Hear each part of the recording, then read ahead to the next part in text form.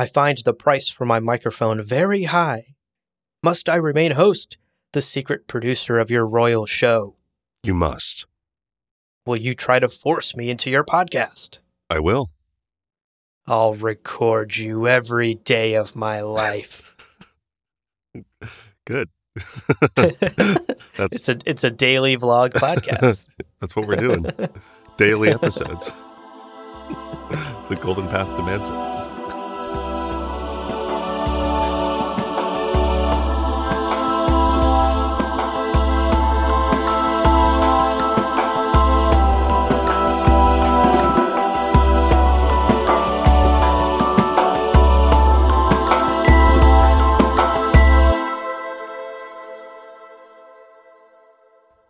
Welcome to Gom Jabbar, your guide to the iconic world of Dune.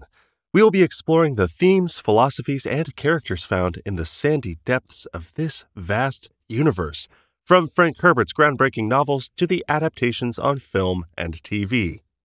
My name is Leo. And my name's Abu. And today on the show, we finish Children of Dune! Yes! The whole of the book, all of it, from the first page to the last. This is our deep dive read-through. And, before we get into the insane chapters that we covered for today's episode, we got to make Shout Out Mapes proud. Let's take care of our housekeeping so we can dive into the insanity. That's right, that's right. So, as always, today's episode will be spoiler-free for anything beyond the first 3 books. We have now done deep dive book club coverage of Dune Messiah, and as of today, Children of Dune. So as long as you've read those 3 books, you're good to go for today. Indeed. Now, the best way to support us, as always, is to become a patron at patreon.com/GomJabbar. And hey, you're not just burning cash. You'll get benefits like ad-free episodes. Whoa. Ooh. Bonus clips. Yes. And bloopers where we make embarrassing mistakes. Indeed, you do. Plus, you'll get an invite to our exclusive Discord server. Check it out. Great way to support us. And of course, we have to, every time, give a huge shout out to our Kwisatz Haderach level patrons, Case Aiken, Matthew Good. Fellas, we would hook you up with just the sweetest deal in the breeding program that we're going to establish. Just whatever you want, no holds barred, just you're good. We've got you. We want more of you. Yeah, we want more Kwisatz Haderach level patrons. And honestly, this seems like the best way to do it. Right. Just keep plug them into our breeding program. Thank you, guys. You are honestly the best. Thank you. Thank you so much. Now, another way to support us on this podcast is to check out our merch store at GomJabbarShop.com. Yeah. If you head over there, you'll see some art, you'll see hoodies, t-shirts, tote bag, a mug, and so much more. All of it with gorgeous custom designed Dune art. So go check it out at GomJabbarShop.com. Get yourself some swag and support this show. Finally, we love to hear from you as you read along with us. And we just finished the book. So, hey, share your thoughts and email us at gomjabbarpodcast@gmail.com. We have one more episode that's going to be focused on Children of Dune, and it's going to be a mailbag episode where we're going to answer your questions. So, check the schedule in the show notes and make sure you send your email in time for us to include it in that mailbag episode. Don't miss out. That's right. And if you're hearing this on the public feed months after the patrons have already heard that episode, not to worry. Email us your question anyway, because we still do public mailbag episodes for all of our listeners. So don't hesitate. GomJabbarPodcast@gmail.com. Hit send. It's true. All right, let's talk about today's episode because we have to do it a little bit different. I feel like this happens every time we finish one of these books. It does. Basically, every chapter gets so dense and action-packed in the final moments of Frank's books that we're just going to be focusing today on summarizing and analyzing the assigned reading because we realized trying to shove additional takeaways and morsels was going to cut into that time. For sure.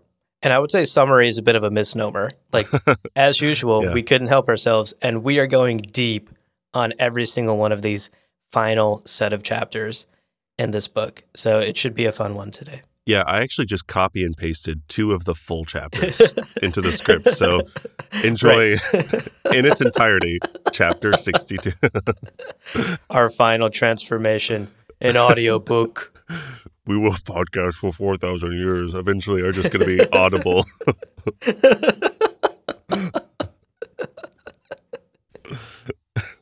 All right. With that out of the way, let's take a short break as we normally do. But don't go anywhere, folks, because it's time to finish this book. We'll see you in a minute. Another day is here, and you're ready for it. What to wear? Check. Breakfast, lunch, and dinner? Check. Planning for what's next and how to save for it? That's where Bank of America can help. For your financial to-dos, Bank of America has experts ready to help get you closer to your goals. Get started at one of our local financial centers or 24/7 in our mobile banking app. Find a location near you at bankofamerica.com/talktous. What would you like the power to do? Mobile banking requires downloading the app and is only available for select devices. Message and data rates may apply. Bank of America N.A., member FDIC. Welcome back, everybody. Hey, let's get into the rest of Children of Dune. This begins with chapter 59. Now, we begin today's reading with Gurney Halleck sitting on a butte at Shuloch, and he's reflecting on just the wild series of events that have led him to this moment, to this reflective moment. Mm-hmm. Below him, in the valley, the cast out are working furiously because they've come to see Leto as Shai-Hulud personified. Who can blame them? Quote, on and on he'd gone with his instructions, and the cast out had heard every word, seeing him through fear-glazed eyes, through a terrifying awe. Here was Shai-Hulud, come up from the sand at last. End quote. Wow. Yeah, no kidding. Now, they are following his orders. The cast out are following Leto II's orders to prepare the Tanziruft to become his new home and to stockpile as much spice as possible. He's like, I like this desolate patch of desert. Make it mine. It's mine now. Right. They're like, okay. Make it feel homey. Put up one of those signs that's like work, love, life. live, actually, because Oh, I see. for 4,000 years, in parentheses. Oh, gosh. Now I want to do, like, Dune-themed Live, Laugh, Love. Like, yeah, holy so shit. That's a great merch idea. Write that one down. Jot it down. Well, Gurney recalls how Leto found him in one of the kind of small rebel sieges and introduced him to the legendary preacher. Now, there is in this scene a real sense of kind of deja vu with their meeting in the first book, right? Like, this is the second time he's in a siege meeting Paul after he believed Paul to be totally dead. He's like, Jesus, this keeps happening. Yeah. And it's funny because initially, Gurney is just hilariously dismissive of the preacher, literally interrupting him like, okay, shut up. Who invited you, you gross old man? Come on. Right. I'm trying to interrogate this child and confirm he's not possessed. Right. Now, the preacher, in responding to him at one point, uses a bit of the voice. And Gurney recognizes this from his Bene Gesserit training that he received from Jessica during Dune Messiah. And the preacher explains that Leto has tamed his inner voices. Quote, this youth has achieved an inner cooperation which is enormously powerful, that cannot be subverted. End quote. Pretty incredible stuff. This leads to Gurney realizing the truth, that yes, the preacher is Paul Atreides, and they definitely dance around that for a couple of sentences. But in a passage that pays tribute to Gurney's training under Jessica and the profundity of Leto's accomplishments, we get this little excerpt. And I loved this because I think this highlights kind of the measurable change in Leto beyond the living skin that is not his own. Quote, Halleck looked once more at Leto, really saw him. He saw the signs of stress around the eyes, same, the sense of balance in the stance, the passive mouth with its quirking sense of humor. Leto stood out from his background as though the focus of a blinding light. He had achieved harmony simply by accepting it. End quote. Wow. Now, once Gurney has realized that he's talking to Paul Atreides, he's confronted with an existential question. Quote, who's being tested? The preacher asked. Is it perhaps that the Lady Jessica tests you, Gurney Halleck? End Oh, quote. shit. Gurney's like, I need 6 cigarettes and like 45 minutes alone. I just need to... so much. And Gurney's spiraling here makes me think that, you know, we kind of see Jessica not exactly brainwashing, but kind of brainwashing Farad'n. He is no longer Carino. He is now Bene Gesserit. Mm-hmm. I imagine something similar could have happened with Gurney, right? He is no longer a Halleck. He is now a Bene Gesserit. And whatever that kind of looks like in the moment, the preacher's words, perfectly chosen, have kind of surgically sliced through his just compulsion to continue down this like Bene Gesserit line of questioning. And the preacher's words kind of shake Gurney's mentality because he's seeing Leto and this situation around him through the eyes of the Bene Gesserit, right? Right. He's hell-bent on testing Leto for Abomination because he thinks Abomination is this ultimate, blah, blah, blah, blah, and he needs to see all the right signs because the Bene Gesserit have told him he needs to see all the right signs. This training from Jessica is so ingrained that his worldview is now Bene Gesserit, and I think that's what Paul is kind of getting at here, and by posing this question to Gurney, he's forcing Gurney to confront his worldview in that way and be like, oh, I can just see Leto Atreides for who he is now and not who the Bene Gesserit fear he may become. Yeah. Not to mention, later in the book, Jessica's like, wow, there's 2 fucking ways of dodging Abomination? That's crazy. The Bene Gesserit do not know as much as they claim to. This is good. I like this moment. And so all of that works. And realizing that he's next to Paul Atreides, he's understandably overcome with emotion. But Paul here is more resigned. Paul's been through a lot, to be fair. Quote, the preacher sighed. To the sisterhood, all of it, I am dead. Do not try to revive me. End quote. Ooh. Yeah. Paul throughout this is very like, I am not Paul Atreides. I am not Muad'Dib. I am just the preacher. Defer to my child if you have any questions about the future. I am just the preacher. Right. Now, the room is like filling with Fremen as they're like, oh my God, is that a literal god talking to another literal god, talking to Gurney motherfucking Halleck, the man who fucks? And they are pressing in toward Paul because here he is, the Messiah, the Lisan al-Gaib, the, Muad'Dib Usul. There, he's right there. And yeah. They are kind of ignoring Leto, but they're getting closer and closer to Paul. Leto springs into action, shoving them aside, like flinging these fully grown men aside, as his father is basically deflecting their questions. Quote, in less than a minute, those Fremen still standing were pressed back against the walls in silent consternation. Leto stood beside his father. When Shai-Hulud speaks, you obey, Leto said. End quote. Damn. Yeah. Wow. Really knows how to play in the bravura, doesn't he? Yeah. And also, I think a physical example of how Leto is taking the reins, right? Yeah, like these Fremen are pressing in toward Paul.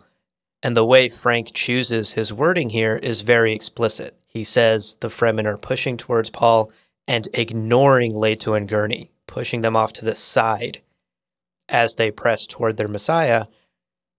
that is what forces Leto's hand here almost. He needs to jump in and take control of what we know is the future of all humanity, but also take control of this situation and acknowledge that he is Shai-Hulud now. He is who they will be following. This man is simply just the preacher. He is no longer the Messiah that they have worshipped for decades now. That's such a good point. Yeah, I think it's just a physical manifestation of sort of the prescient level events taking place, if that makes sense. Or at least that's how I interpreted this scene, is Leto is now sitting in the driver's seat of the Honda and telling the Fremen to get in the back seat because he's the one driving now. He is the captain now. It's like I make so many metaphors so there. Many references. I'll also point out, we're told in this section that Leto was, quote, wrenching knives from their hands, end quote. And it's not clear if they took knives out of their sheaths because Leto was throwing them around, or if some of them pressing toward Paul simply had knives in their hands. And either way, this really highlights how close to violence the moment was. And I see like validating some of Gurney's anxiety around the room, because Gurney's like, oh my God, this is a problem. Like, people are getting really amped up with the idea that this might be Paul. Leto putting an end to all of that is also literally disarming Fremen, just grabbing Chris knives by their blades. Well, this anxiety-inducing meeting and the chapter comes to an end as Gurney is back on the butte, reflecting on basically how Farad'n is part of Leto's plan. But he also acknowledges he doesn't know what the plan is. Gurney is here, but he's kind of here, as you said. He's in the back seat of the Honda. Leto's, pulling donuts in the parking lot, and he's like, one day, this is all going to make sense. But right now, I'm just along for the ride. Yeah. And knowing what we know later on in these chapters, I suspect Leto is keeping Gurney in the dark on purpose, because he intends for Gurney to survive the events that will take place in the coming days and in the coming weeks. If Gurney knew Paul was going to Arrakeen, you can bet your ass he'd want to go, right? To protect Paul Atreides, to do his duty as an Atreides servant. Right. I get the sense that Leto, and Paul on Leto's orders, is basically keeping Gurney completely in the dark to protect him from the events to come. Yeah, if Gurney heard that, he'd be like, no. Wait 1 second, guys. Like, get back to the back seat, sir. All right? Right. Not done with my donuts yet. All right, let's talk about chapter 60. This is a short one, but a very intense one. We join Ghanima as she is listening in on the meeting between Stilgar and Buer Agarvis in this abandoned Jadida village. And we're told that the meeting has been dragging on for more than the scheduled hour, much like all of my own fucking work meetings. And Ghanima is very suspicious of what's taking place. She basically doesn't trust a word that Buer is saying. This also seems to be a pattern with Stilgar. My guy can't hold a timely meeting, right? Like, this is the second chapter we're coming in, and it's like, Stilgar's in a meeting. It's going really long. Yep, he's that manager. He's the one that puts a 30-minute meeting on your calendar, and you're like, fuck, let me set aside my whole afternoon for this. That's really how he rose to be a Nabe. He just scheduled meetings with anybody who wanted to knife fight him and just outlasted them stamina-wise. Yep. What a flex, Stilgar. You love to see it. So, how are these negotiations going between Stilgar and Buer? In short, not great. Buer is basically promising Stilgar and the refugees a full pardon from Alia if they choose to return. But everyone is super skeptic. Yeah. Like, no one really believes that that is Alia's true intentions, right? She might give the pardon, but there's going to be a catch. There's going to be more going on, plans within plans. Right. Interestingly, Stilgar is also feeling, quote, uncomfortable with this suggestion that he return to his old status, end quote. And that line really stuck out to me because we talked at length in our last book club about how Stilgar is reconnecting with his old ways, with the old Fremen ways of traveling in the desert. He's no longer stuck in the bureaucracy of Atreides' government and with the responsibility of all this ruling and imperial nonsense. He's kind of like, I don't know that I want to go back to that life. I like being a refugee. He's thriving out here, as we discussed in our last book club. Right. Bweir then spells out the deal more clearly. He's like, okay, let me be very explicit about this. Stilgar, you will be given back Siege to Bur. You will retain your nabe status. And, this seems like the sweetest part of the deal to me, you will be allowed complete neutrality. Ghanima senses that this is tempting. And to be fair, I, too, in Stilgar's shoes would be like, damn, that's a good deal. Right. Like, that's almost everything that I want, you know, because what he really wants, deep down, I get the sense that Stilgar wants to go back to the life he lived, like, pre-meeting Paul Atreides, when he was just the nabe of this one siege in the desert. Right. Ghanima's like, oh, fuck, Stilgar's tempted by this. And even Stilgar's like, okay, I hear you, but let's be clear, I'm not going to give Alia any of my fighting men, and I will never pay allegiance to her, right? I will never again work for Alia Atreides. I will be committing to that neutrality. Right. And this is where our poor guy Bweir slips up, because he reveals, yeah, cool, yeah, whatever, Stilgar, whatever you want, that's fine. All Alia is interested in is getting Ghanima back so that this planned betrothal to Farad'n can continue. Right. And this is a huge red flag for Stilgar. He is resistant to this idea because I imagine he's not ready to give up a child of Muad'Dib, right? He sees himself as their protector. Think back all the way to the first chapter. Yeah, Leto too was like, you have one job. Take care of her. And now this like suspicious, murderous woman is like, give me her. He's like, Totally. Big red flag. And this kind of is a wake-up call for Stilgar in these negotiations.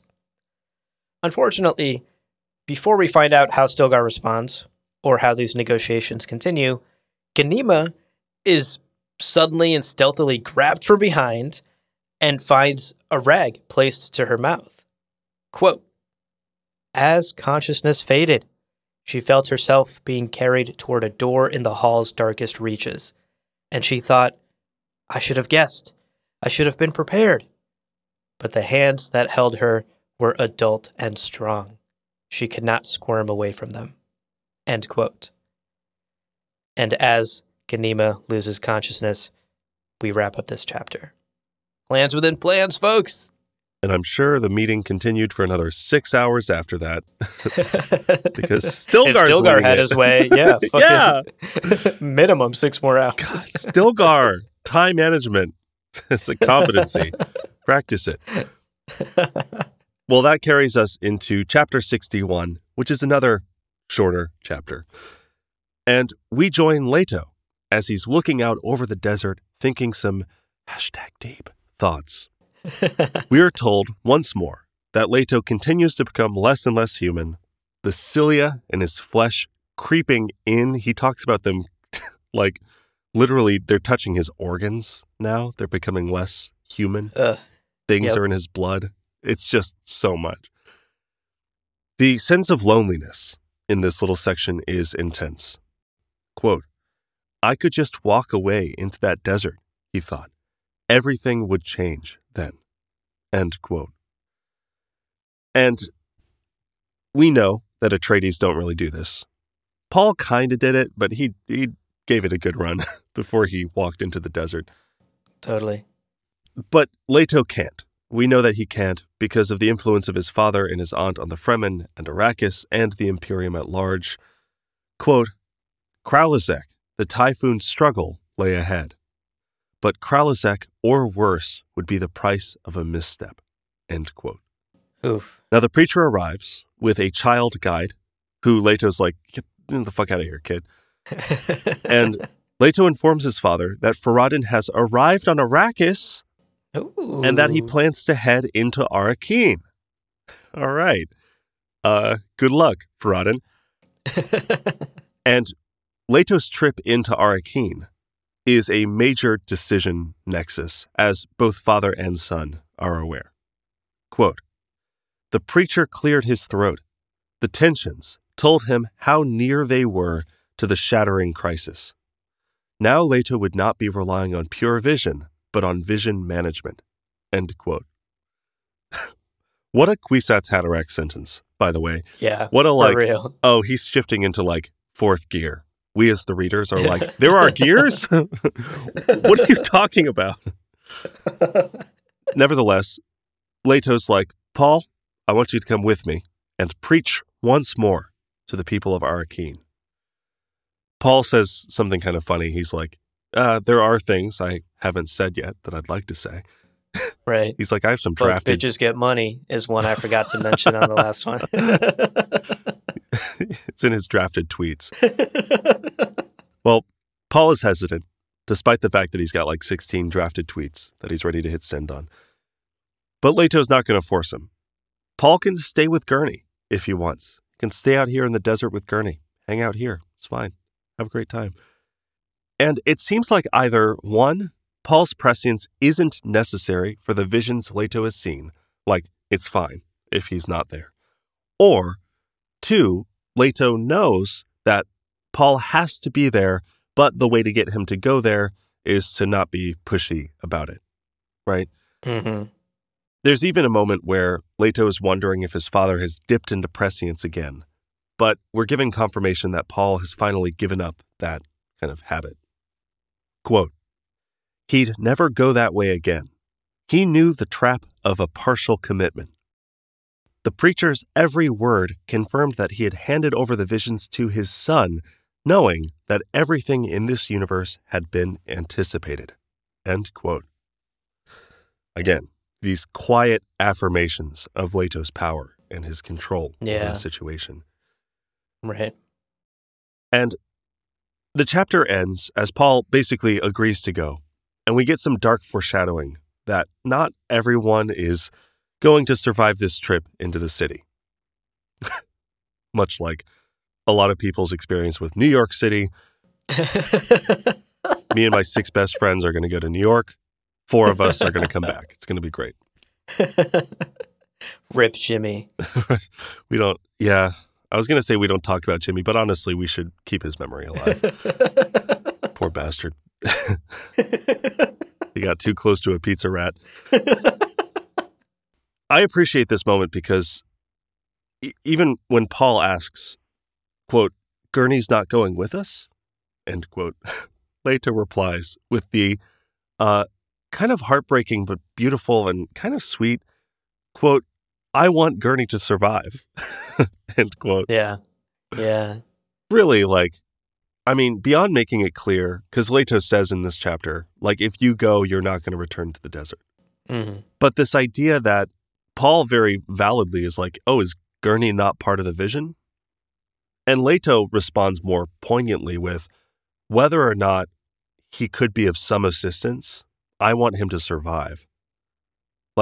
Leto is so clearly willing to risk everything for the Golden Path. This chapter starts with him being yeah, my pancreas is 40% sandworm now. That's fine. But unnecessary loss of life, or Gurney Halleck, this incredibly important person to House Atreides. Do I risk his life? No, I'd rather not. And it really humanized, as much as he keeps saying he's not human anymore, it really humanized some of Leto's kind of inner thoughts here for me. For sure. That's such a great point, is that he is making a choice here, right? He's not letting the visions decide. He's not letting his vision management technique decide Gurney's fate. This is a personal choice from Leto Atreides himself to keep his friend alive no matter what. Right. Yeah, very poignant. All right, let's do it. Chapter 62. This is the one. Oh my God. Yeah. Oh my God. Okay, so in this chapter, we join Alia as she is looking down on the Temple Plaza. There is a big old pilgrim party taking place down there in her honor. And there are plenty of Arrakeen natives among the throng too. So it's a nice mix of pilgrims and natives. Right. We're told that there is a group of Ixian women who have dedicated their dance to Alia, the womb of heaven, and are dressed in revealing, evocative clothing. Can't wait to see this on film. Alia notes that this is actually part of her plan as well, because sexual equality was a part of Fremen culture out in the desert, and here, in the comforts of the city, social differences in sexual identity are starting to emerge, right? And the goal for Alia is to, quote, divide and weaken, end quote. Right. That's like Alia's campaign slogan for Emperor. I promise to divide and weaken you all. Everyone's like, what? Shit, he's got my vote. Hell, I'll vote twice. Ricky, you can't do that. What? Why not? I got twice the passion you bootlickers have. One vote for divide and one vote for weaken. I thought I'd vote for the number of words I liked. What is this bit? I don't know. It's coastal elitism is what it is. Yeah, true coastal elitism. We're sorry to any of our listeners who have a southern accent. That's terrible. My parents live in Arkansas. I have a pass. No, I don't. All right. Back to the chapter. Divide and weaken. There's a dance happening in the Temple Plaza. Yeah. We learn through Alia's thoughts that quite a bit has happened since Ganima's abduction 2 chapters ago. Right. Almost certainly incensed by said abduction of Ganima, Stilgar has killed Buer Agarvis, who apparently had no idea that the abduction was part of the plan. He was kept completely out of the loop. The kidnappers actually followed him through a secret transmitter in his boots to the location of Stilgar's refugees. Right. So Alia simply used Buer as a tool, a means to an end here. Fucking tough look all around. Right. Let's not forget she also fucked him. So yeah. It's like, yeah, used him twice. Poor guy. Now, we also learned that Stilgar and Irulan have been arrested and thrown in the temple dungeons, but for the time being, they are alive and well. We'll see how long that lasts. Alia's like, they may be useful. I'll keep them around for now. Right. And finally, we also learned that Farad'n is expected at any moment. He has arrived on Arrakis, and this fateful meeting with Ganima is poised to take place. Right. It's about to go down. All of this is then interrupted by the arrival of the preacher in the Temple Plaza. The preacher's arrival has thrown Alia into overdrive. She and the Baron had a plan for how today would go, and now they have to adjust. The preacher suddenly arriving and giving a grand speech was not part of the plan. Because also, he's been absent for a while. Like, it's been a long time since he's been speaking in Arrakeen. So, in addition to just, he always shakes the boat a bit, I also get the impression, like it's been months. And here he is dropping a surprise EP. And everyone's going fucking wild. Yeah, Baron and Alia are scrambling. Totally. Great point. Now, in the room with Alia, her Amazon guard, Zaya, arrives and informs her that Farad'n is outside requesting an immediate audience. And the problem here, of course, is that everyone knows he's been trained by the Bene Gesserit, and his true goal is not to come in and exchange pleasantries with Alia.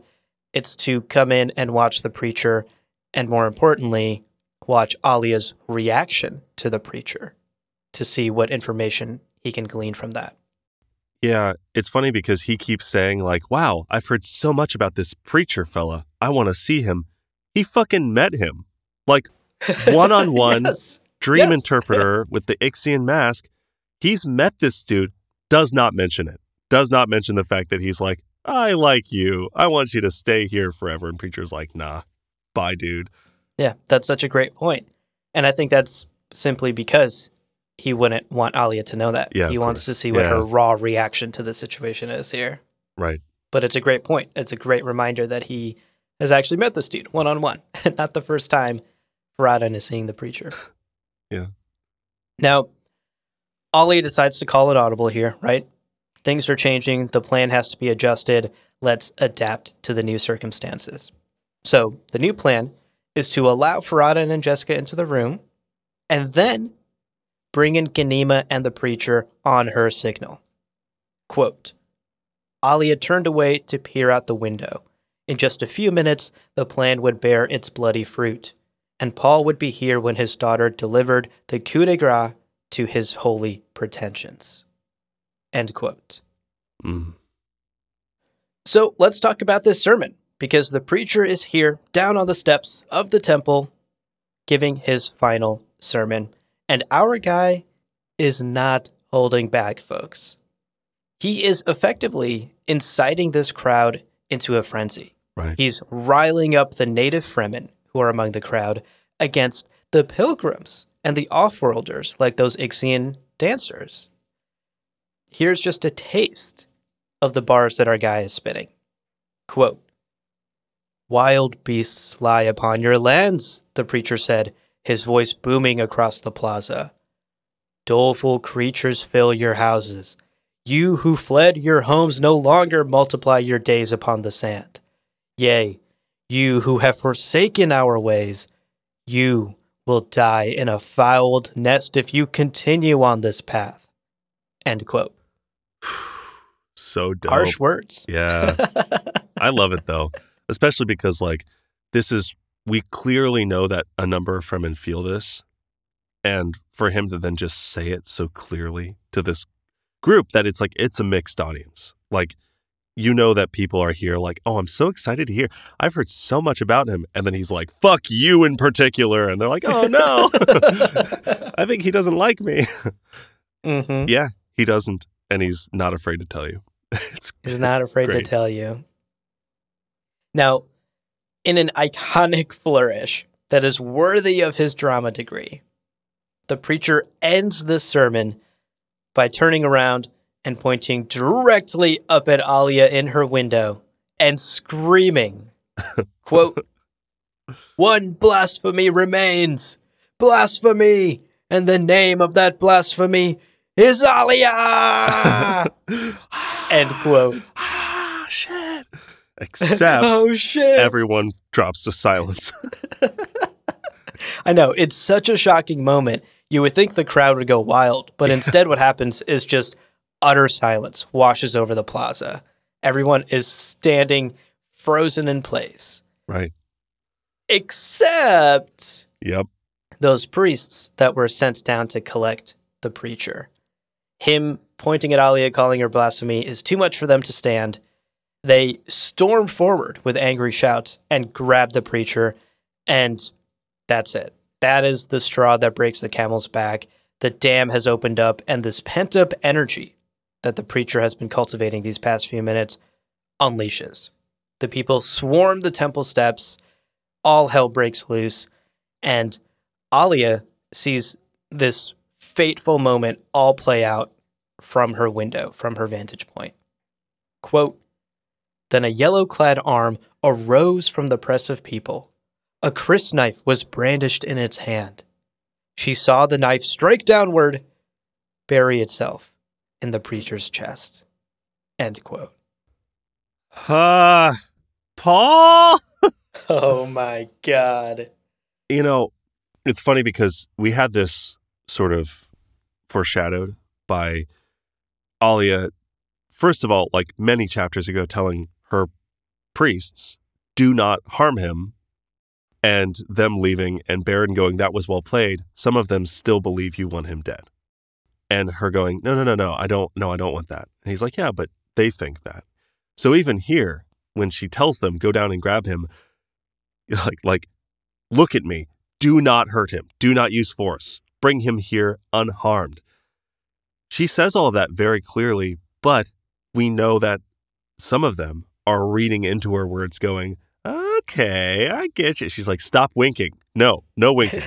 Unharmed. And they're like, okay, I get it. She's like, no. I hear you. No. Unharmed. They're like, okay. Harmed. No. So it's fascinating because we see all of this build up knowing that this is going to then be the thing. This is Chekhov's golden-clad priests, right? Yep. So, continuing with the scene, much like the reader, Alia is stunned at what just took place in the plaza. And she turns to Jessica, her mother, who's in the room, and screams at her that her son is dead. Your son is dead, woman. Why aren't you reacting? And Jessica's reaction sort of unravels over the next few paragraphs because it dawns on her what just took place. Right. At first, she's stunned, and we get a sense of how deeply she is feeling the loss of her son. Quote, Jessica stood rooted for a long moment, thinking she had just been told something already known to her. Faradin's hand upon her arm shattered the moment. My lady, he said, and there was such compassion in his voice that Jessica thought she might die of it right there. End quote. Okay. Honestly, maybe one of my favorite lines from this chapter. For Lady Jessica of the Bene Gesserit to think about these things with such hyperbole, or like such apparent hyperbole, that she might die of his compassion because it's so sweet and so needed in that moment. Like, it feels like hyperbole because no, she's not going to literally die from his kindness, but she's a Bene Gesserit. I'm like, it's so, we don't get a lot of, she felt destroyed and she felt sad. Like, we don't get a lot of that, but we're seeing it in the way that she's reacting to these moments as they play out. Like, that little sentence is just so beautiful to me. Totally. It's a truly heartbreaking moment. And despite everything, we need to recognize that right now, this is a mother recognizing the death of her son. Yeah. And it's washing over her in waves. And it's almost too much to bear. Right. But that doesn't mean events have paused. No. Because shit kicks into high gear, basically. While Jessica is processing all of this, Alia frantically orders her guards to bring Ghanima in. The plan has to continue. Bring her in. Let's just do this. Let's just do it. You can tell she's very panicked at this point. Meanwhile, I'm thinking Alia could do great in theater. You know, she's like, shit's going crazy. The chandelier almost came off the ceiling, but the show must go on. Literally, get the next actor in here. We got to get to scene 3. Like, I'm like, if I'm going to put a production on, I kind of want Alia Baron in charge. No one's going to be happy, but the show's getting done. Like, guaranteed. Yeah. And it will be memorable at the very least. That's true. That's a good point. Yeah. So this is where our stage production flies off the fucking handles. Yeah. Much like the Plasteel door.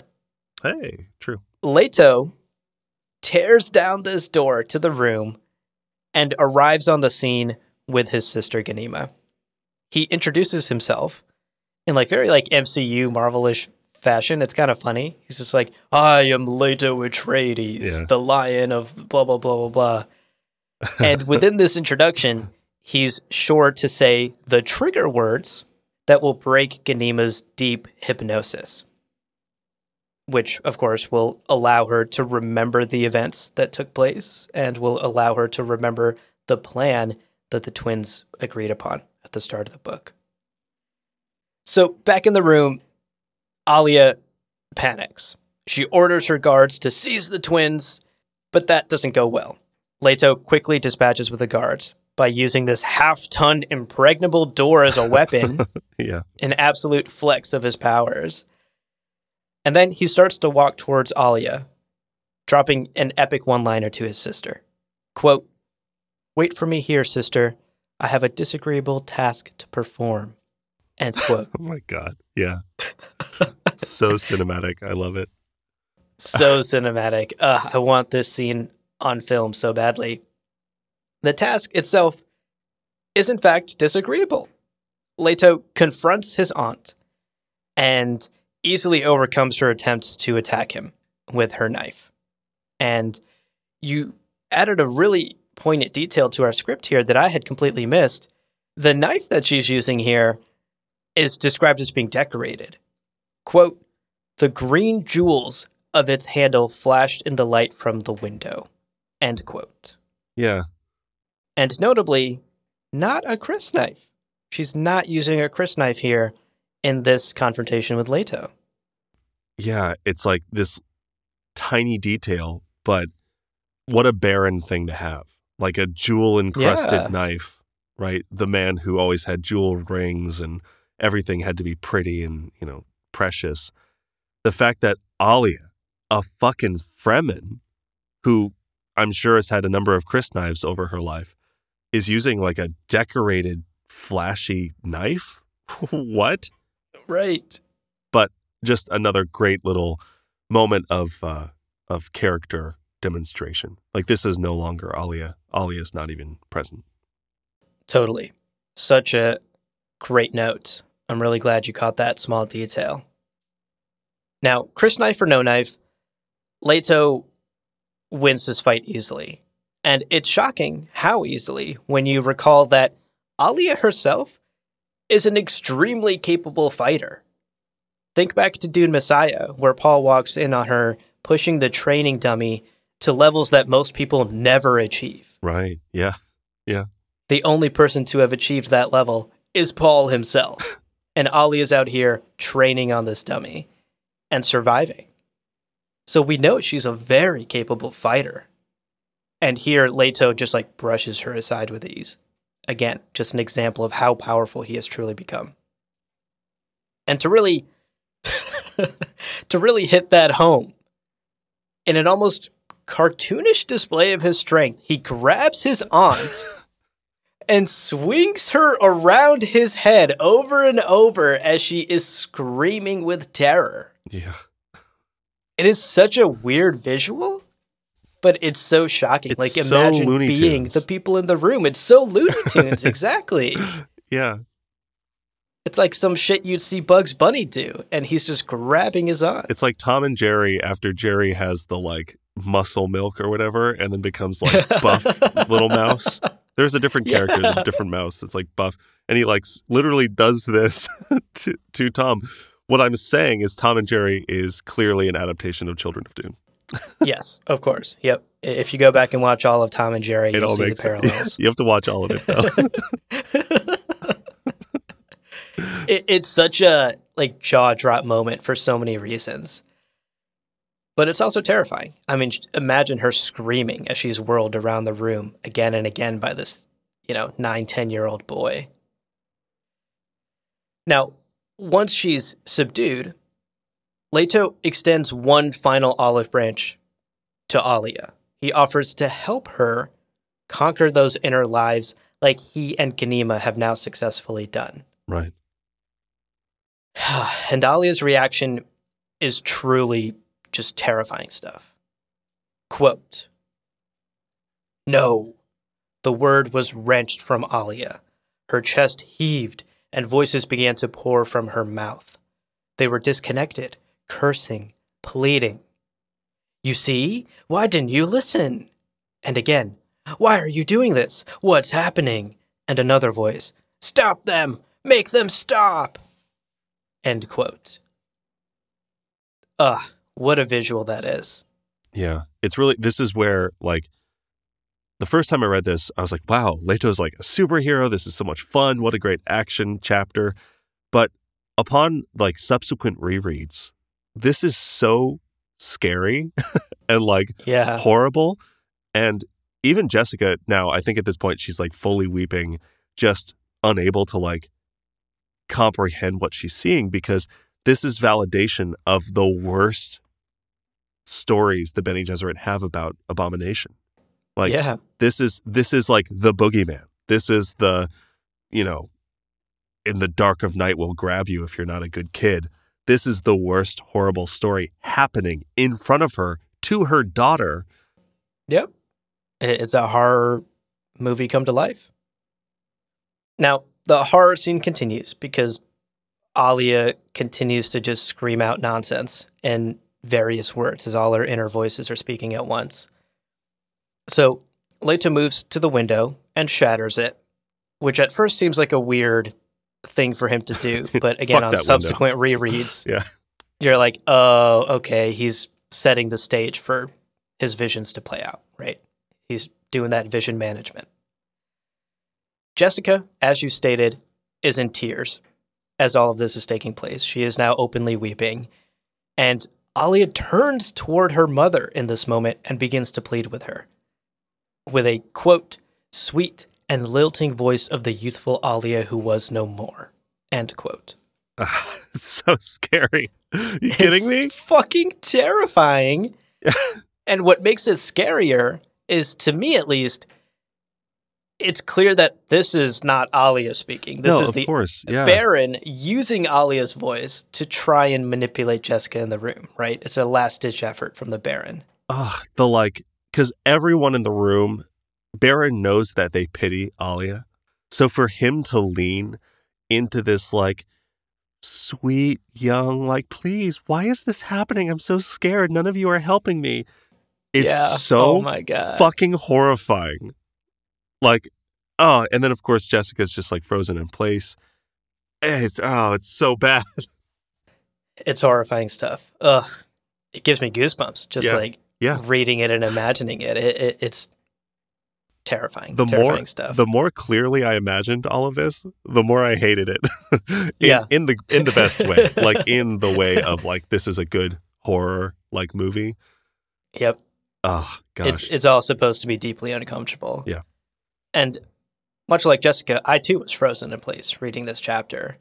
She is unable to respond to any of the events around her. Leto's like, I'll leave it up to you, Jessica. It's your daughter. Should we do the trial of possession?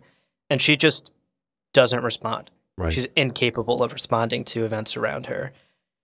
So Leto, once again, takes the reins. He turns to his aunt and he gives her an ultimatum. Accept undergoing the trial of possession or end it all right now. Right. And he kind of nods toward that open window that he shattered. The Baron makes one last futile effort to manipulate Jessica. He once again uses Alia's voice. He's like begging his quote-unquote mother to help. Right. But then you almost get the sense that Alia forces or wrenches control of her body again and starts stumbling toward the window. Yeah. Fighting the Baron's panic. Like the Baron is like yelling out loud at this point, stop, I can say you have a plan, stop this, blah, blah, blah. And Alia is just like, nope, one step, next step, sort of fighting toward this window. He even pulls the trick again where he like gives her a terrible migraine, right? The pain that had sent her like screaming through the hallways. Yes. And it doesn't stop her. Hell yeah, Alia. Hell yeah. Yeah. He's really pulling out all the stops here because, of course, the Baron doesn't want to die again. Right. And Alia is just battling to regain control. And in the end, it does appear that Alia wrenches back control in her final moments because she pushes herself over the ledge of this window and falls to her tragic death in complete silence. The Baron is no longer screaming.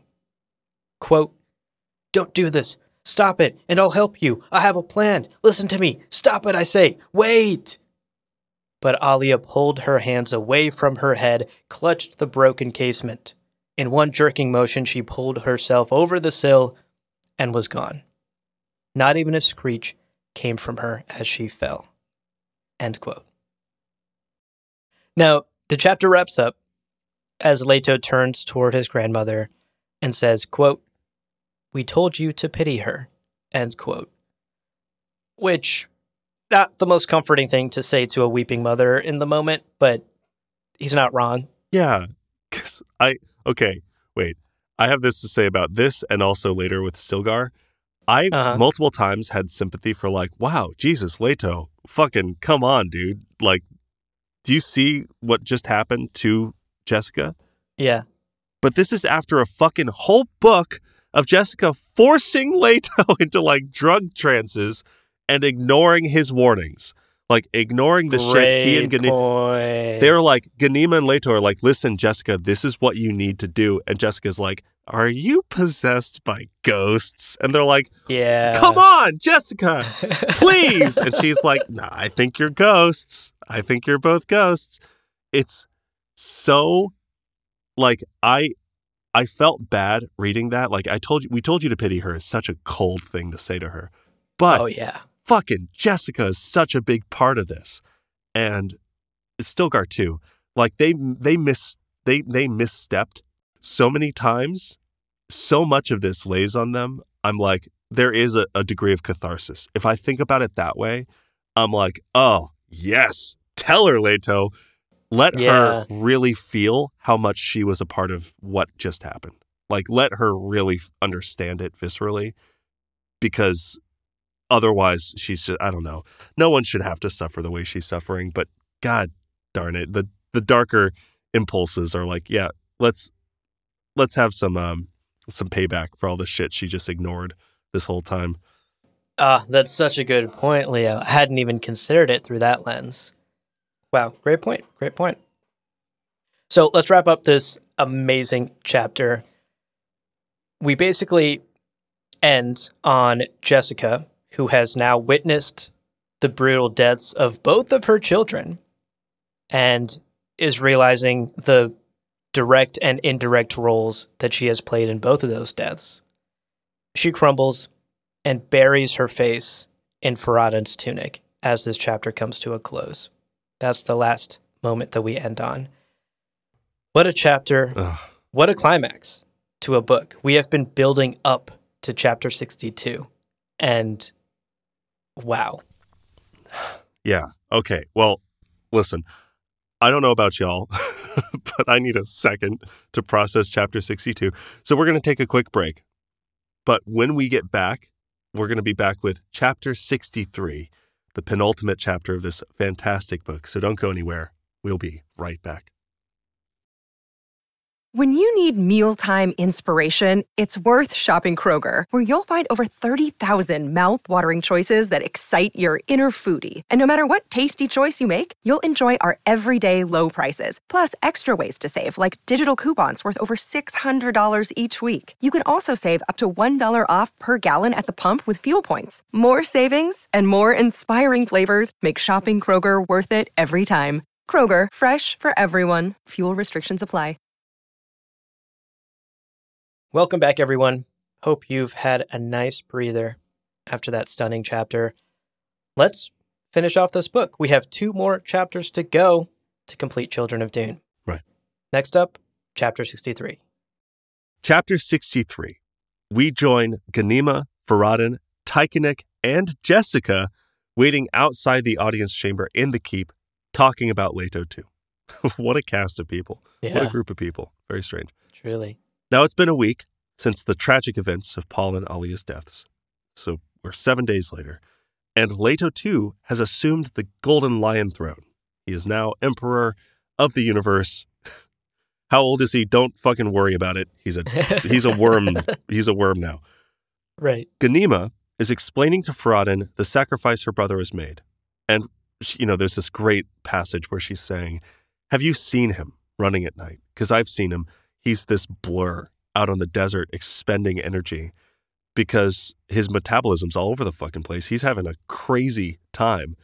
And then he comes back to her panting, lays his head on her lap and says, please find a way for me to die. Yeah. I want to die. Please kill me. She's like, he's going through a lot. Farad'n, meanwhile, is like, when do we take off his weird still suit? She's like, no, you don't understand. My brother has sacrificed his humanity. Mm-hmm. The still suit is part of him. And he's going to be in charge, he estimates, for about 4,000 years. 4,000 years until the metamorphosis that he's going through destroys him. Whatever that means. We don't really get a sense of, does he die but the worm lives? Or, I don't know. It's unclear what that means, but about 4,000 years. And Farad'n's like, what? Yeah. An emperor for 4,000 years? Right. I mean, to put that in context, imagine if tomorrow the U.S. government was like, Joe Biden will be ruling for the next 4,000 years. You would not be as calm as Faradin is in this moment. Especially with the TikToks of like inspirational speeches from him, where he goes, if you just remember that you, well, whatever. 4,000 years of that. Glorious. What a glorious 4,000 years that would be. Just kidding. Sarcasm. Yeah, that would be a lesson for humanity. It'd be a lesson we'd never forget. No fucking kidding. Oh, gosh. Well, yeah. 4,000 years is a long fucking time. Even in the Galactic Empire, because we're talking like House Atreides hadn't even been given planet Caladan yet 4,000 years ago. Yeah. So, like, it's a long fucking time. Yeah. Now, it is worth acknowledging the Bene Gesserit were the first long-term planners of the human species, right? Like they, coming off of Old Terra, were the first organization to say, what could we accomplish through intentional genetic mixing in 50 generations or 60 generations? Yeah. And that was the power of the Bene Gesserit breeding program. Like that was the incredible power that they wielded. And Leto's like, cool, I'm going to oversee personally the whole time. Because I think Leto refers to himself or is referred to as the first truly long-term like planner. Yeah. And Ghanima seems kind of gung-ho about all this. Like she affectionately grabs Faradin's arm. Apparently Faradin's a good-looking guy. But Faradin's response is awkward and hilarious. Quote, well, you're a little young yet, Faradin said, disengaging his arm, end quote. And she, of course, is like, don't fucking make that mistake again, child, you know, because she's older than time itself. But you do have to continue to remember this, like, dichotomy of we know she's not a child, but she is still, like, 10 or 11. And she's like, we're going to have so many kids. Faradin's like, this is so much to process. What a different life I'm getting than the one I thought. And at this point, Tychonic and Jessica walk up, and we learn about the upheaval spreading across the Empire. Quote, a wildfire of rebellion was spreading through the Empire. It would be put down, of course, but Leto would have a sorry empire to restore. End quote. So fascinating, right? We're seeing the remnants of people loyal to different parties kind of flaring up. And we're seeing, naturally this stuff is going to die down, but for now, there's quite a bit of damage being done. Stilgar enters the room and is very kind of awkward and formal with Lady Jessica. Yeah. And it's clear he's still like thinking a lot about the fact that he fucking killed Duncan Idaho. As he should be. As he should be. Stilgar. Come on. His diss track was awful, but still didn't deserve that. But no, Jessica doesn't hold it against him. She's like, you literally played into his hand. Like he wanted you to do that. Of course I don't hold that against you.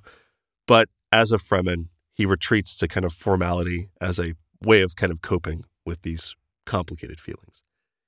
He is skeptical about Leto too, and declares that Sietch Tabr will not pay homage.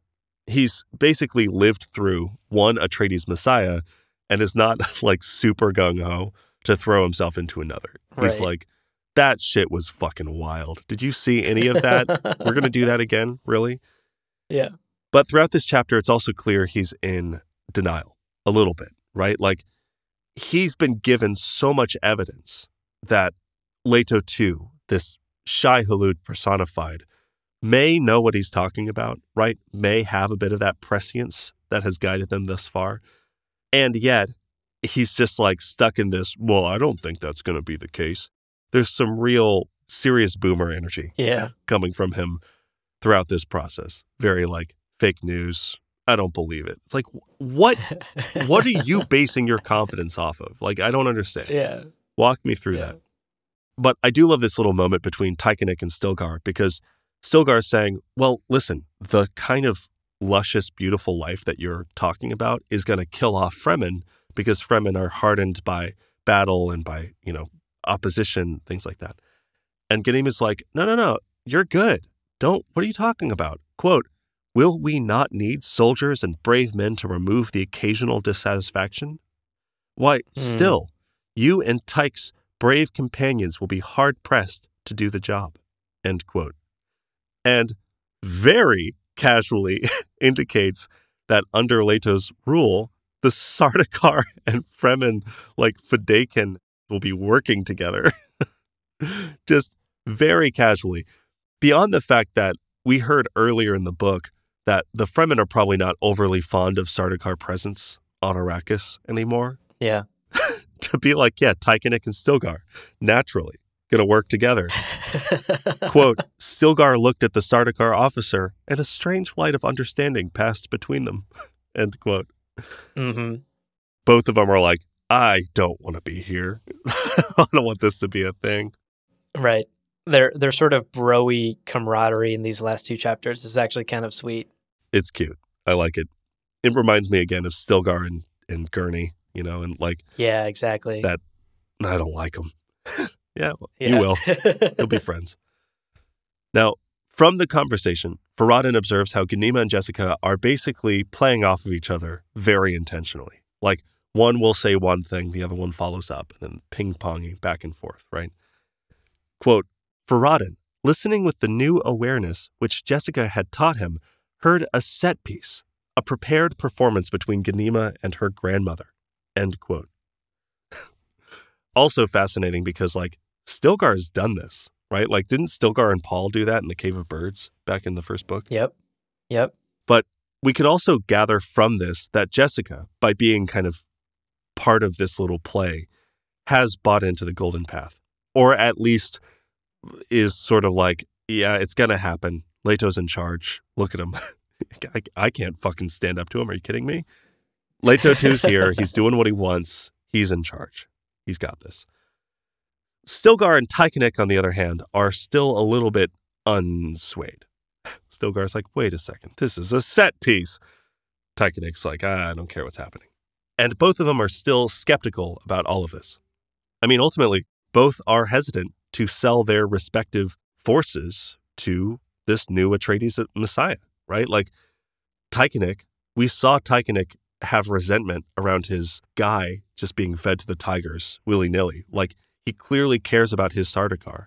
And of course, Stilgar cares about his Fremen. The idea of either of them being like, yeah, I'm just going to hand them to you, child, is something they're both balking at, right? Right. Now, a key sticking point for Stilgar is the fate of the sandworms. He, again, very boomer, refuses to believe they'll die out in just 2 centuries. Ganima's like, no, 200 years, they're gone. And the chapter ends as Ghanima tells him that, no, this is inevitable. But, hey, don't worry. Quote, the worms will return after my brother goes into the sand. End quote. And of course, everyone in the room went, fucking what? What? What are you talking about? Yeah, very cryptic, what she said here. Yeah. But I also wanted to take a moment to share some of the details that we got from this chapter about the Golden Path and about what kind of the universe has to look forward to. Because while we're not told specifics, when we're not told a lot of things, we are told a couple of new things. Mm-hmm. Or maybe it's laid out in a way that's a little bit more understandable. Right. So broadly, the Golden Path leans on, we're told, a kind of latent desire of most of the Empire for a ruler like the pharaohs of ancient Terra, right? Ghanima says everyone wants this pharaonic, it's a word I didn't know how to say out loud, pharaoh-like ruler. And Jessica's like, yeah, I agree. That's what everyone wants. And whether they want that consciously or subconsciously, they agree. That's what they want. And this will come with, quote, a rich peace with abundant harvests, plentiful trade, a leveling of all except the golden ruler, end quote. So, yes, even playing field, everyone's equal, except for God, except for the God dude. That guy's the golden ruler. He's great. Right. Now, when people disagree with this new ruler, Leto will simply and easily, this is Leadership 101, quote, remove the occasional dissatisfaction, end quote, Oh, with so easy. military force. Yeah. I don't think this is a suggestion box. No, this is nope. No. This is where it feels very tyrannical. This is where it feels very authoritarian. Mm-hmm. So we're getting this sales pitch, but it also has some deeply unsettling undercurrents, right? Like Muad'Dib with the drum skins of his enemies. Right. And all of it will lead to the end of Leto's empire in approximately 4,000 years, where his kind of life will end, or he'll end. And that is where we're told the real kind of fruit of the Golden Path will ripen. Ghanima tells us, quote, "You think this is Kralizek now, but Kralizek is yet to come. And when it comes, humans will have renewed their memory of what it's like to be alive. The memory will persist as long as there's a single human living. We'll go through the crucible once more, still, and we'll come out of it. We always arise from our own ashes. Always." End quote. Such a beautiful quote. It's so cool. I love this. And it also highlights, I think, the important role that Ghanima and we'll find out Farad'n and Leto are playing on this Golden Path, in service of the Golden Path, which is such a long plan. We're talking thousands of years. Such a long plan that for most people, they're going to think this is it, right? And this is the thing that we see all the time where people say, oh, this is the pinnacle of X, Y, and Z technology. Or like, oh yeah, you know, I always joke, we all played video games in like the 90s and the early aughts. And it's like, wow, this is as good as graphics are ever going to get. And it was like the PlayStation 1, everyone had potato heads. Yeah. The average person runs the risk of looking at things with too short a scope because you might only live 200 years in this Dune universe. And Leto's looking at 4,000 years. So Ghanima's reminding us, you think that this is all about right here and now, but this is not the point. And actually, the point is not even the next 3,000, 4,000 years. The point is that when Kralizek happens at the end of my brother's empire, humans will have this thing, they'll like know what it means to be alive, and they will never forget truly living until all of them are dead. And yeah, we're never going to let that happen because we're always going to arise from our own ashes. It's such a cool idea. Yeah. And so hard to wrap your mind around, Yeah, right? Totally. Like no one in this room is truly wrapping their mind around it. Some people like Jessica have just accepted it, right? Like there's no fighting this, there's no fighting Leto. Right. Just go along. And other people like Stilgar and Tychonik are like, I don't fucking get it, and I refuse to believe it. Yeah, Jessica's still picturing her like beach on Caladan. She's like, maybe I should just go have some more Mai Tais. Like, right. I'll actually retire this time. Hey, and Gurney's still alive. Great news. Great news. All right. Let's do it, Leo. Yeah. I'm almost sad to say this, but we've reached the final chapter of this book. The final chapter? Oh, beautiful. Chapter 64. So at the start of this chapter, we're told about all of the flexing that Leto II has been doing to prove to the Fremen that he is a god. He's doing things like walking through fire unscathed. He's tossing around guild frigates to show off his strength. And all of these impossible feats that he's doing have been enough to convince all of the tribes of Leto's holiness. And delegates have been visiting to basically pay homage to Leto, the god emperor of the universe. In the current scene, Jessica is looking down on these ceremonies from the spy hole behind the throne. Right. She has refused to attend any of these ceremonies. She is just observing from afar. Quote, her attention was caught by Farad'n and the realization that both she and Farad'n had been outmaneuvered. Of course, Leto and Ghanima had anticipated the sisterhood. The twins could consult within themselves a host of Bene Gesserits greater than all now living in the Empire. End quote. Yeah. So Jessica has basically accepted the L. Yeah. Whatever plans she had with marrying Farad'n to Ghanima and using him to control the throne for the Bene Gesserit, all of that has been thwarted by Leto and Ghanima's planning, and she has bitterly accepted this defeat. She also thinks about her daughter and how that same access to that host of internal Bene Gesserit is what played a huge role in destroying Alia. Right. Yeah. Quote, "The habits of generations had imprinted the fate of abomination upon her. Alia had known no hope. Of course she'd succumbed." Right. End quote. Right. Yeah. And that line really hit me because it was the preconceived notions of all of these inner Bene Gesserit within Alia that sort of sealed her fate. How tragic is that? Yeah. None of the Bene Gesserit within her believed abomination could be overcome, so Alia didn't believe abomination could be overcome, and so she succumbed to it. There was no hope given to her. Well, and there certainly weren't any external Bene Gesserit helping her. Right. She had to turn to those internal resources who were all Yes. defeatists because fucking Jessica left her. Yes, exactly. And the only reason the twins were able to figure out how to overcome it is because of their mother and father. Yeah. Internal Chani, internal Paul, acting as guides and guards against these inner voices is a huge reason why the twins didn't succumb to abomination in the same way that Alia did. Right. It's really poignant stuff. And for Jessica to come to this realization is powerful. Yeah. She's also considering how the twins proved in not one, but two ways that abomination could be overcome. Right. And that if she herself had perhaps explored some of these ways with her daughter, Alia's fate could have been different. Quote, "They might have saved Alia, but without hope, nothing had been attempted until it was too late. Alia's water had been poured upon the sand." End quote. Yeah. Tragic stuff. I mean, we've talked time and time again over the course of this book club series how tragic of a character Alia Atreides is, and it's dawning on Jessica as well that she could have helped. She should have helped, and she didn't.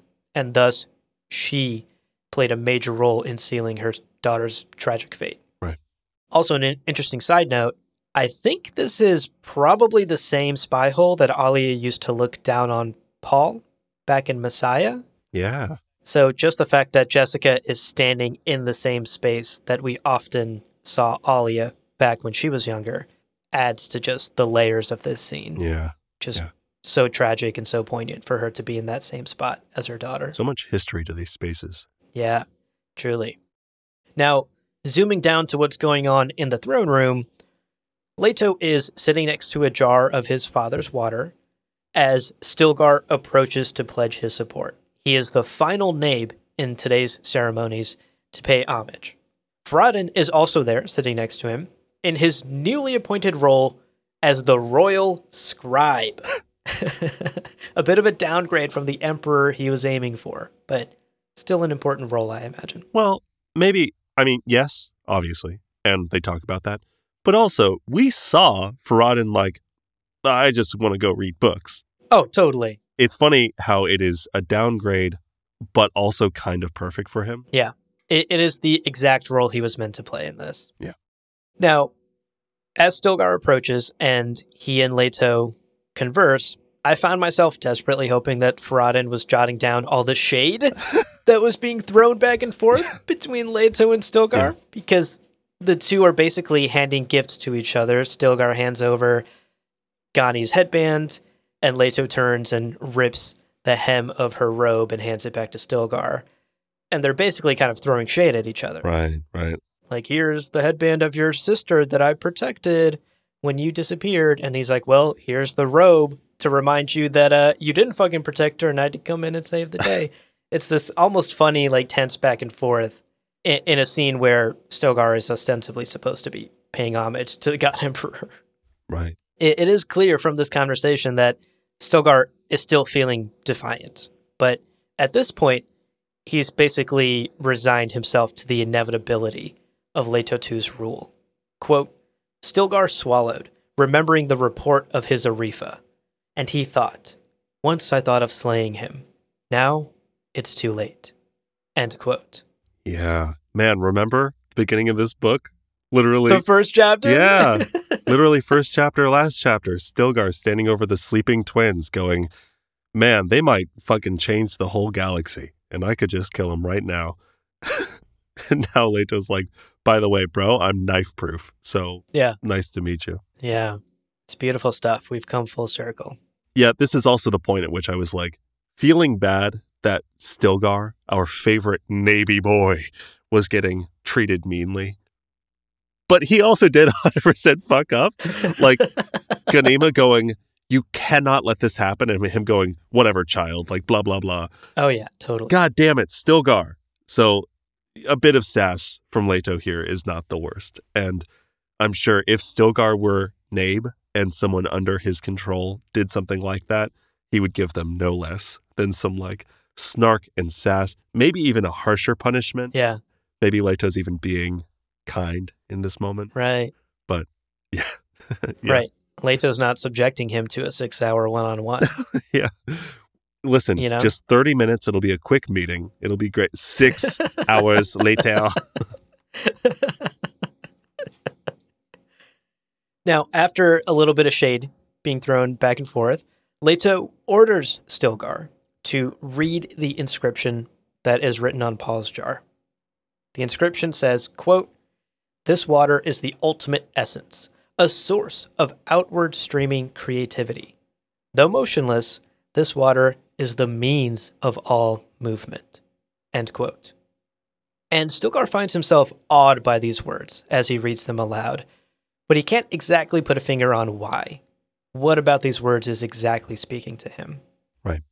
And Leto gives him sort of a long and windy philosophical answer that doesn't completely satisfy Stilgar's curiosity here. Right.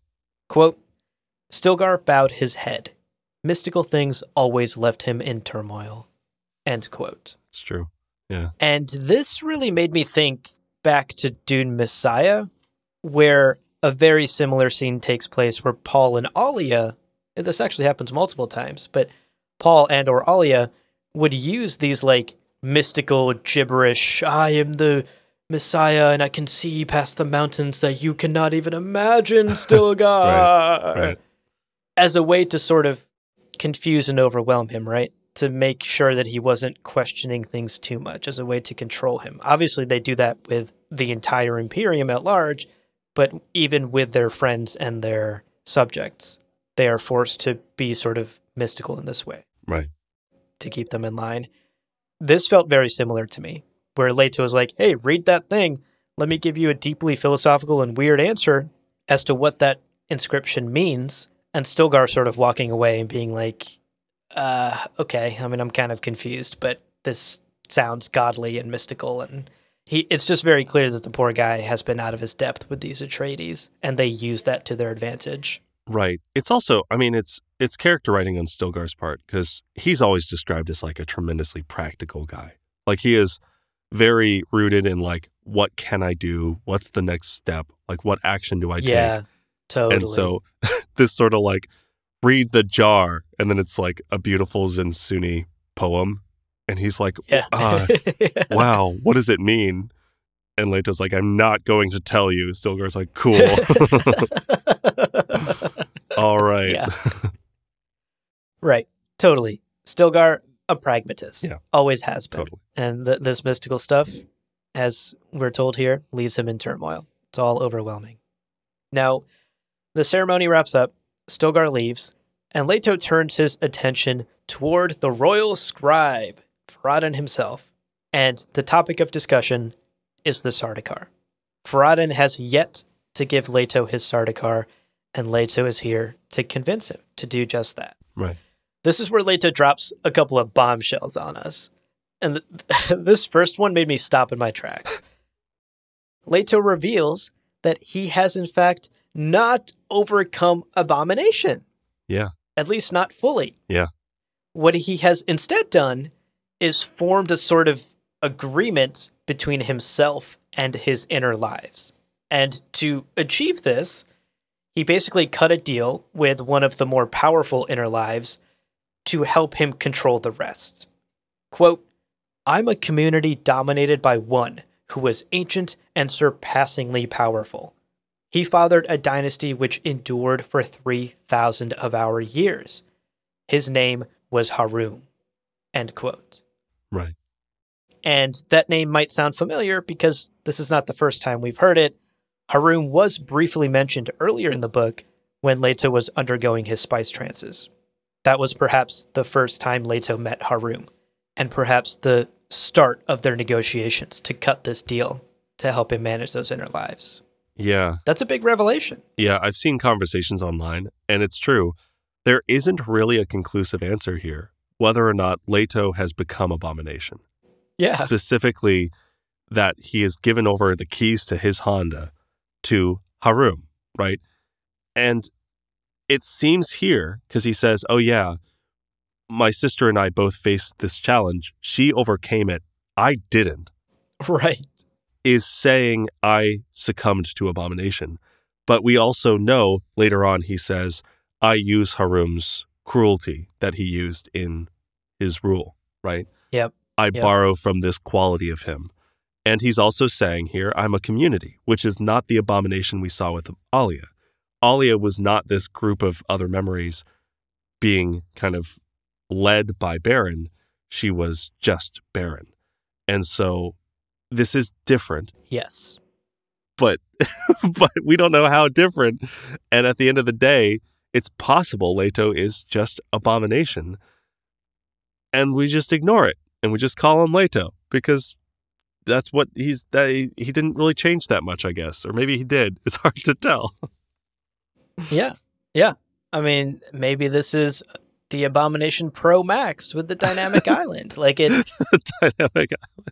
It's not the Abomination that Alia underwent, clearly.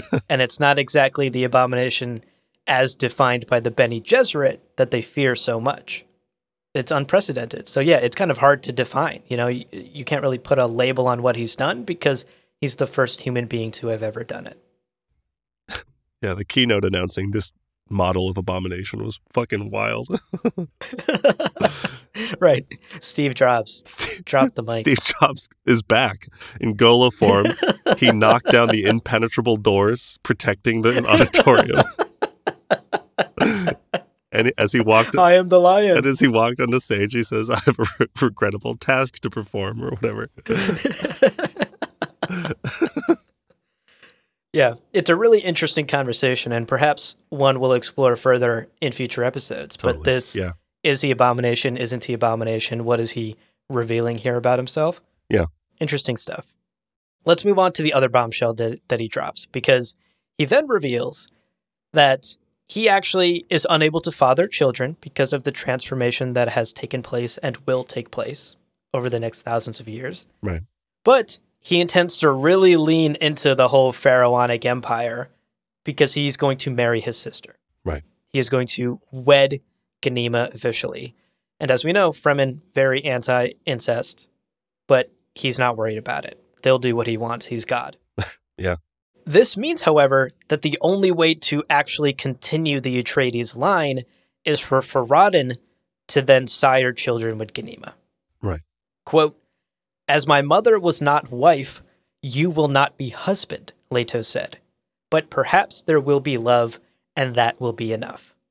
End quote. I love the symmetry there. I love that Jessica was not Duke Leto's wife. That Chani was not Paul Atreides' wife. Right. But these were the women that gave birth to the next generation. And in a similar way, Farad'n will not be Ghanima's husband, but he will be responsible for producing children.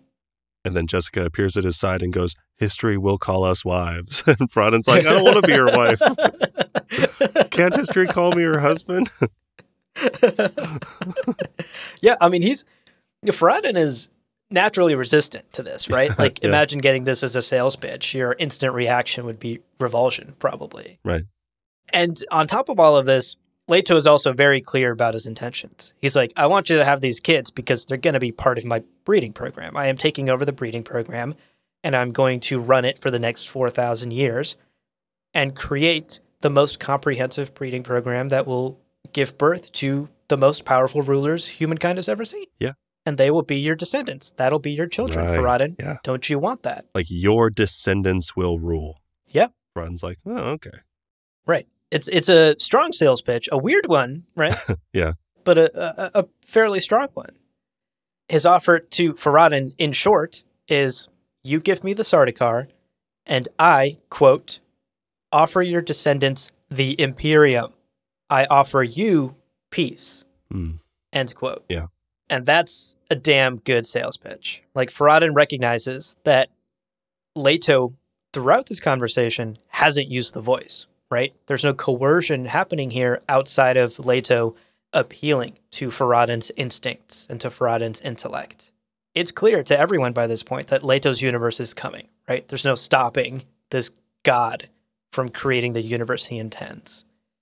And what he's offering to Farad'n and to his descendants is a life of comfort and peace, and a life where a future is guaranteed. We know that these things are not guaranteed for everyone in Leto's empire. He is giving Farad'n the option to accept those things. Right. For himself and for his children. So Farad'n reluctantly agrees to this deal. But there's a caveat. He does declare that he will resist Yeah. Leto 2 for the rest of his life. And of course, Leto saw this coming. He saw everything coming. He expects Farad'n to do just that, and even bestows a new name upon the royal scribe, Hark el-Ada, which means breaking of the habit in Fremen. What? And this is our third bombshell in this final fucking chapter. This one not from Leto, but from Frank Herbert himself. Yeah. All of these chapter excerpts that we have been reading throughout this book, many of them have been from some guy named Hark el-Ada. Yeah. And now we know who that is. It's writings, historical writings from the royal scribe himself, Farad'n Carino.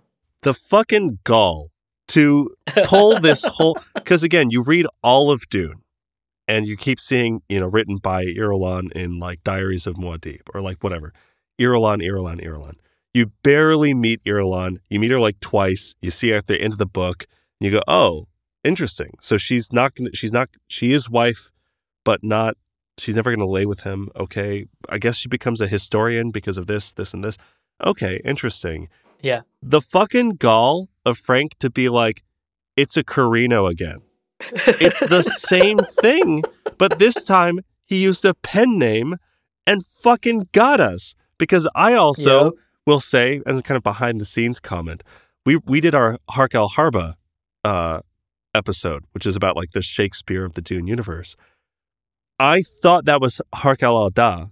Like I thought it was the same person until I was writing that script, because it's just, I don't know. I didn't know who Hark el-Ada was because I missed this somehow. It's just wild. Yeah. It's such a great little reveal that this whole time we've been reading words written by Farad'n as we're like hanging out with this swanky Carino prince going, I wonder if he's going to take over the universe. Yeah. Spoiler, you just read one of his diary entries. He did not. He did not. So good. Such a great reveal at the end of the book here. Okay, let's wrap up. This chapter ends as Leto stands up and heads out to leave. But before he does, he walks over to Ghanima and stands back to back with her and turns to Farad'n and says, quote, remember that, cousin, when you're face to face with my Ghanima. Remember that when you whisper of love and soft things, when you are most tempted by the habits of my peace and my contentment, your back will remain exposed. End quote. Holy fuck. Yeah. When Leto 2, the God Emperor, is threatening you. The implication here, from my understanding, is that he and Ghanima will always have each other's backs. They are twins, they are siblings, they are Atreides. They will never be exposed as long as the other one lives. But Farad'n, he will be.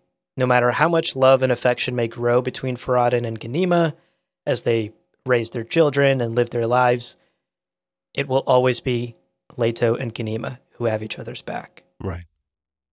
I also see it as Farad'n is someone born out of endless politicking and endless aspirations for like arrest and control. And it's Leto's way of like very early on setting expectations, going like, listen, I'm giving you a mate. I'm giving you like a concubine effectively. And you will likely grow to love one another and like have peace with one another, even at your most comfortable, when you might be tempted to revert back to like, maybe I can like work something out with Ghanima and take the throne for myself, your back is exposed, my guy. You are vulnerable forever. Yeah. And just remember that. Now have a great life. Bye. Bye. Bye. Walks out of the room. It's brutal stuff. It's a hint at what Leto's rule may be like, right? You can imagine anyone who interacts with him gets this sort of peace from one hand and a fucking slap from the other.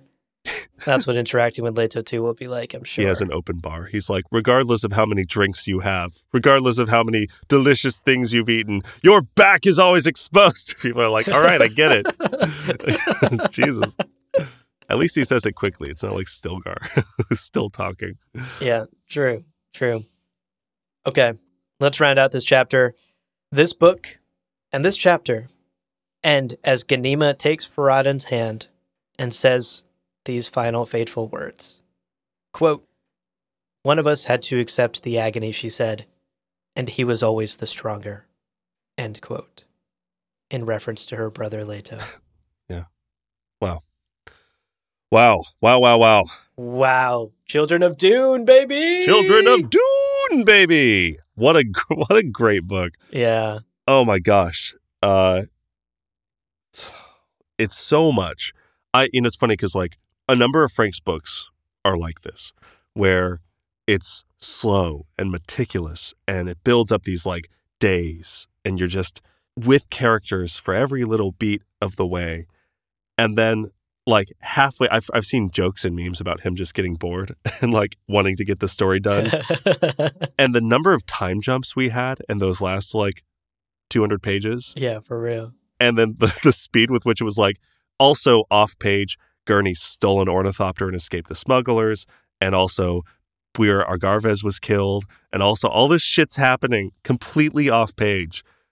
But at the same time, the like number of layers and the poignancy of the moments that are then delivered to us in those final chapters is so vibrant and intense and almost overwhelming. Yeah. It's a fascinating experience personally as a reader to like read one of these books because again, you get into this like rhythm and then it gets completely thrown off at that last third, but also spectacular and beautiful and so many fantastic quotes that are better than "Fear is the Mind Killer." So many. Your back will be exposed. Your back will be exposed. Get that tattooed on your ass, folks. Just exposed on the back. Yeah. People are like, wow, I can see the word exposed. Get it? Yeah. Anyway, so that's Children of Dune. Oh my gosh. It is. Yeah. We've done it. And look, we got one more episode left to go. We'll be wrapping up this book club series with one last mailbag episode. So, dear listener, now's the time. Now's the time to send us your questions, your thoughts, your comments, your memes, your deeply personal diary entries, all of it. Send it to gomjabarpodcast@gmail.com so that we can include it in the final episode of this Children of Dune series. Yeah. And to be clear, we welcome all kinds of questions. Serious, silly, outlandish, off-topic, mathematical, rhetorical, anything you want to send. Yeah. gomjabarpodcast@gmail.com is the place to send all your thoughts. It's true. And they don't have to be Dune related. We're always happy to field non-Dune related questions. Yeah. We will audit the correct ones for the episode. I'll also point out, we've made multiple mentions to how we want to see this adapted to film. I will point out, now that we have all officially finished this book, the Sci-Fi series did an adaptation of this. Right. There is a Children of Dune miniseries that we actually will be watching and talking about in the future. Yes. This might be a good time to start hunting down a copy so that when we go into our like watch along commentary thing that you can follow along with us and know what we're talking about. For sure. That'll be coming up next. All right. Thanks. Bye. The book clubs always are interesting to me because I like our deep dive episodes. We always end on some raucous joke, and then the book clubs just kind of like end. It's like right. And here's your homework, because we always have to assign homework at the end of a book club episode. Like do this next. Right. It'll be 20% of your final grade. The questions you send to us will be 90% of your final grade. Well, friends, there is no real ending. It's just the place where you stop the recording. But this podcast is always one step beyond logic, so help spread the word of Muad'Dib and leave us a review on Apple Podcasts and Spotify. And be sure to check out the other shows on the Lore Party Podcast Network on loreparty.com. You can also follow us on Twitter and Instagram at lore_party. Thank you so much for listening, and remember, whoever controls the podcast controls the universe. We'll see you on the Golden Path. We're told that there is a group of Ixian women who have dedicated this dance. I almost said dance. Why would I say dance like that? It's suddenly English. Oh yes, Ixian women have dedicated their dance to Alia. Dance.